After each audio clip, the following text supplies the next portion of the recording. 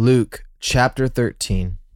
There were some present at that very time who told him about the Galileans whose blood Pilate had mingled with their sacrifices.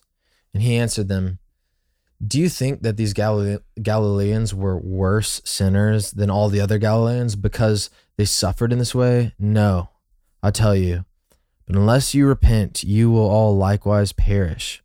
Or those 18 on whom the tower in Siloam fell and killed them. Do you think that they were worse offenders than all the others who lived in Jerusalem? No, I tell you, but unless you repent, you all likewise perish." And he told this parable, and a man had a fig tree planted in his vineyard, and he came seeking fruit on it and found none. And he said to the vine dresser, "Look, for 3 years now I have come seeking fruit on this fig tree, and I find none. Cut it down. Why should it use up the ground?" And he answered him, "Sir, let it alone this year also, until I dig around it and put on manure. Then, if it should bear fruit next year, well and good, but if not, you can cut it down." Now he was teaching in one of the synagogues on the Sabbath, and behold, there was a woman who had a disabling spirit for 18 years. She was bent over and could not fully straighten herself. When Jesus saw her, he called over and said to her, "Woman, you are freed from your disability." And he laid his hands on her, and immediately she was made straight, and she glorified God. But the ruler of the synagogue, indignant because Jesus had healed on the Sabbath, said to the people, "There are 6 days in which work ought to be done. Come on those days and be healed, not on the Sabbath day." Then the Lord answered him, "You hypocrites! Does not each of you on the Sabbath untie his ox or his donkey from the manger and lead it away to water? And ought not this woman, a daughter of Abraham, whom Satan bound for 18 years, be loosed from this bond on the Sabbath?" And as he said these things, all his adversaries were put to shame, and all the people rejoiced at all the glorious things that were done by him. He said, therefore, "What is the kingdom of God like? And to what shall I compare it? It is like a grain of mustard seed that a man took and sowed in his garden, and it grew and became a tree, and the birds of the air made nests in its branches." And again he said, "To what shall I compare the kingdom of God? It is like leaven that a woman took and hid in 3 measures of flour until it was all leavened." He went on his way through towns and villages, teaching and journeying toward Jerusalem. And someone said to him, "Lord, will those who are saved be few?" And he said to them, "Strive to enter through the narrow door. For many, I tell you, will seek to enter and will not be able. When once the master of the house has arisen and shut the door, and you begin to stand outside and knock at the door, saying, 'Lord, open to us,' then he will answer to you, 'I do not know where you come from.' Then you will begin to say, 'We ate and drank in your presence, and you taught in our streets.' But he will say, 'I tell you, I do not know where you came from. Depart from me, all you workers of evil.' In that place there will be weeping and gnashing of teeth, when you see Abraham and Isaac and Jacob and all the prophets in the kingdom of God, but you yourselves are cast out. And the people will come from east and west, and from north and south, and will recline at the table in the kingdom of God. And behold, some are last who will be first, and some are first who will be last." At that very hour, some Pharisees came and said to him, "Get away from here, for Herod wants to kill you." And he said to them, "Go and tell that fox, behold, I cast out demons and perform cures today and tomorrow, and the 3rd day I finish my course. Nevertheless, I must go on my way today and tomorrow and the day following, for it cannot be that a prophet should perish away from Jerusalem. O Jerusalem, Jerusalem, the city that kills the prophets and stones those who are sent to it. How often would I have gathered your children together as a hen gathers her brood under her wings, and you were not willing. Behold, your house is forsaken. And I tell you, you will not see me until you say, 'Blessed is the one who comes in the name of the Lord.'" This is the word of the Lord. Thanks be to God. All right, Jackson. So we're continuing on with Jesus just bringing the spice and the jackhammer with him wherever he goes. And, the second section today is this parable of a barren fig tree. which is basically, this promise that trees that don't bear fruit will be cut down. And, while that's definitely applicable on sort of like a personal level, I think really Jesus is setting up, this is all building up to Jerusalem, and really as a symbol of the old covenant. The people of the old covenant, they were planted, they were given seed and water, and yet they could not bear fruit. Yeah. And so Jesus is coming to replace it. Yeah. And there's this stirring image where some of the children of Abraham will sit outside the city and watch people from all nations, from the east, from the west, from the north, and from the south, which, this is a radical idea at the time, but they're going to draw near and enter Zion, and they're going to be held outside. And so very radical teaching, very intense, but we just see so much of God's goodness, God's heart for all people, his heart for the least of the people. And so what do you make of, there's a lot here that we're not going to get into, I'm sure. But yeah, what do you make of these teachings? Yeah, it's hard to know where to start here because, seriously. You want to kind of dive into each of these little stories.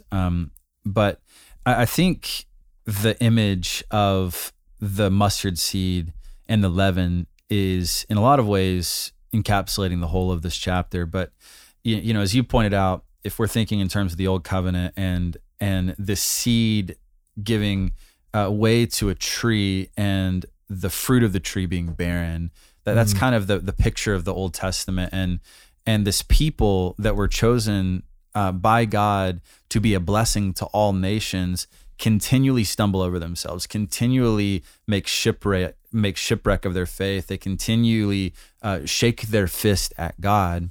And Jesus comes and says, okay, let me teach you a little bit about what the kingdom of God is like. It's like a mustard seed. It's a reversal of expectations in a sense. Like you think that it's going to come in grandeur. It's going to come with the parade, but I'm telling you, it's going to start small, but it's going to grow, and it's going to grow, and it's going to grow, and it's going to grow to the point where it's lavish and where it's lush and where it bears much fruit, to the point where even birds can make their home in the tree. Yeah. And similarly, you've got the image of the leaven that starts with a little bit of leaven, and then before too long, it spreads throughout the entire flour, and so that it was all leaven. Mm-hmm. And so, there's this reversal of expectations that kind of is woven throughout this passage.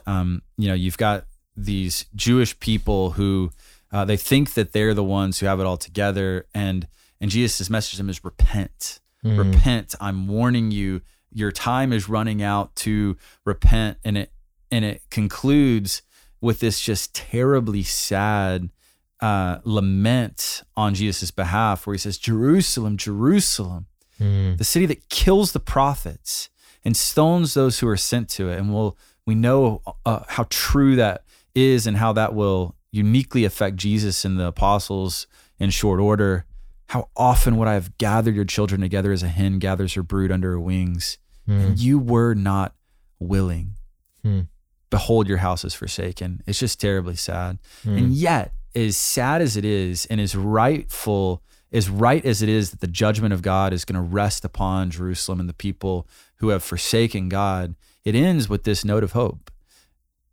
And I tell you, you will not see me until you say, blessed is he who comes in the name of the Lord. So even in the midst of great judgment, there's still this little hope held out for grace to be extended to the people of God. So pretty incredible passage. Absolutely. I love, you gotta love, they're like, get out, go away. Herod wants to kill you. Jesus says, go tell that fox, I cast out demons and perform cures today and tomorrow. And the third day I finish my course. Just awesome moment. Yes. No deep insight there for me. Just awesome moment. Well, that's an example, though, of the kingdom of God coming in power. So, it starts in this humble way, and it's growing and growing. And Jesus is displaying the stuff of the kingdom in how he is rebuking or chastising that old fox. Yeah. That's a much deeper insight than I have. I'm just like, that's sick. Jesus, cool. But so back to the seed idea, this is a little bit of a rabbit trail, but have you heard of the Svalbard Global Seed Vault? Oh, no. Okay, this is an interesting thing I'm that so really excited. exists. It's up in the Arctic Circle, like north of Norway. And it's like in this like tiny little glacier, like ice island that is like the property, I guess, of Norway.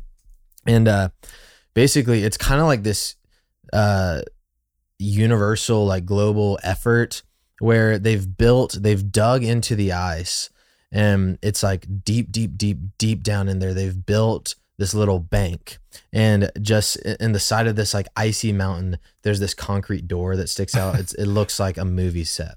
It's where the bad guys from James Bond live. Yeah, literally, or like Superman's cave. Like it's hilarious. But anyways, in this global seed vault, which is like very much a thing and operational, and there's like people working there right now, basically all the nations of the earth have been sending their seeds. And so like there's crates that say North America, or they say like United States. There's crates from the Republic of North Korea and from China and from, like countries in Africa. And basically it's a doomsday prep project that all these governments are like low key involved in, because it's like, if there's ever sort of like nuclear fallout or whatever, and we like ruin the earth, they're storing away all these seeds so that they can like revegetate. And I think it's interesting because if you're wondering why the heck I'm talking about this, we don't live, like I don't see a seed and see like a ton of value because we don't live in an agricultural society, right? And you might grow, like there's like urban farming and stuff. People like grow stuff for fun, and you might have a little vegetable garden, but a seed, especially in this sort of society, it's such a unique thing because in one way it's like this worthless, it's a seed, it's tiny, it's insignificant, it's forgettable. But in another sense, it's like all, your career, your money, your financial standing, the stability of your family is all pent up in this tiny little seed and the potential that's within it. And we see Jesus use the seed as a parable, as a metaphor for the kingdom of God. We see him use it as a metaphor for faith, which I think these are very paralleled here. And what great comfort, because, Jesus is laying down, he's basically saying that they've all missed the point. And like Jerusalem, he's lamenting over it because of how lost in their ways they are. Yeah. And I think it's easy to get discouraged and think, oh, like the way is so complicated. Like the way to follow Jesus is so complicated, and there's so many facets and things. And of course, in a way, like studying scripture and following Jesus, it's not easy. But at the end of the day, what is it like? It's like a seed. Yeah. And if you have that seed of faith, then everything grows from that. And you just have to take care. Like if you're growing like a lime tree or something at your house, you don't need to go polish the leaves. You don't need to like water the leaves or, mess with the branches. You just water the seeds and send water to the roots. And so I think it's such a deep and fascinating image that Jesus uses. And, the question that all these stories beg is, well, I want to be on the right side. Like I want to enter into the city of God. Right. Like I want to enter the kingdom. And there's great encouragement here that, this woman with the disabling spirit, what does she do? She just draws near in self-abandoning hope that maybe Jesus can heal her. Yeah. And that's the seed. Yeah. And she will enter into the kingdom of God. And all the people who have totally missed the point, and they've built this insane trellis, this insane, farmland around it, but they forgot the seed, they're going to miss out on the harvest. And so it's a great warning and a great comfort that it's like, just look to Jesus. And it's not this huge legalistic barricade system, but it's just look to Jesus. And that is the seed through which his kingdom will grow in you. Yeah. Yeah. Right. Whoever comes to me, I will never cast out is the idea that comes to mind there. But at the same time, the great warning is present too. You may have the right pedigree, you may have the right last name, you might have been in your church your entire life, but those things do not somehow by osmosis impart faith to you in the risen Lord. And so, we can't just kind of rest on our laurels and just think that by our good name or by our good standing, we will get into the kingdom of God. No, if that is what we're banking on, we will be of those who, like the Jews that are being warned, will stand there on the final day and say, no, like that there's no place for you. The narrow door is the way that we enter into. And so come to me, humble, come to me open-handed, come to me, and I will not cast you out. Amen. Well, a great word to meditate on, and go back and just dig through these passages and search for the Spirit and these things. So for Jackson Randall, this is Will Carlisle, and we will see you tomorrow on Our Daily Rhythm. Thanks for listening to Our Daily Rhythm. I'm Jason Dees, one of the pastors of Christ Covenant, and Our Daily Rhythm is a ministry of our church designed to help you more faithfully and effectively meditate on God's Word. If you ever have a question for us about one of our Bible readings or one of your own Bible readings, please don't hesitate to text us at 404-465-1737. Again, that's 404-465-1737, or email me directly at jason@christcovenant.com. We'll meet you again tomorrow for Our Daily Rhythm.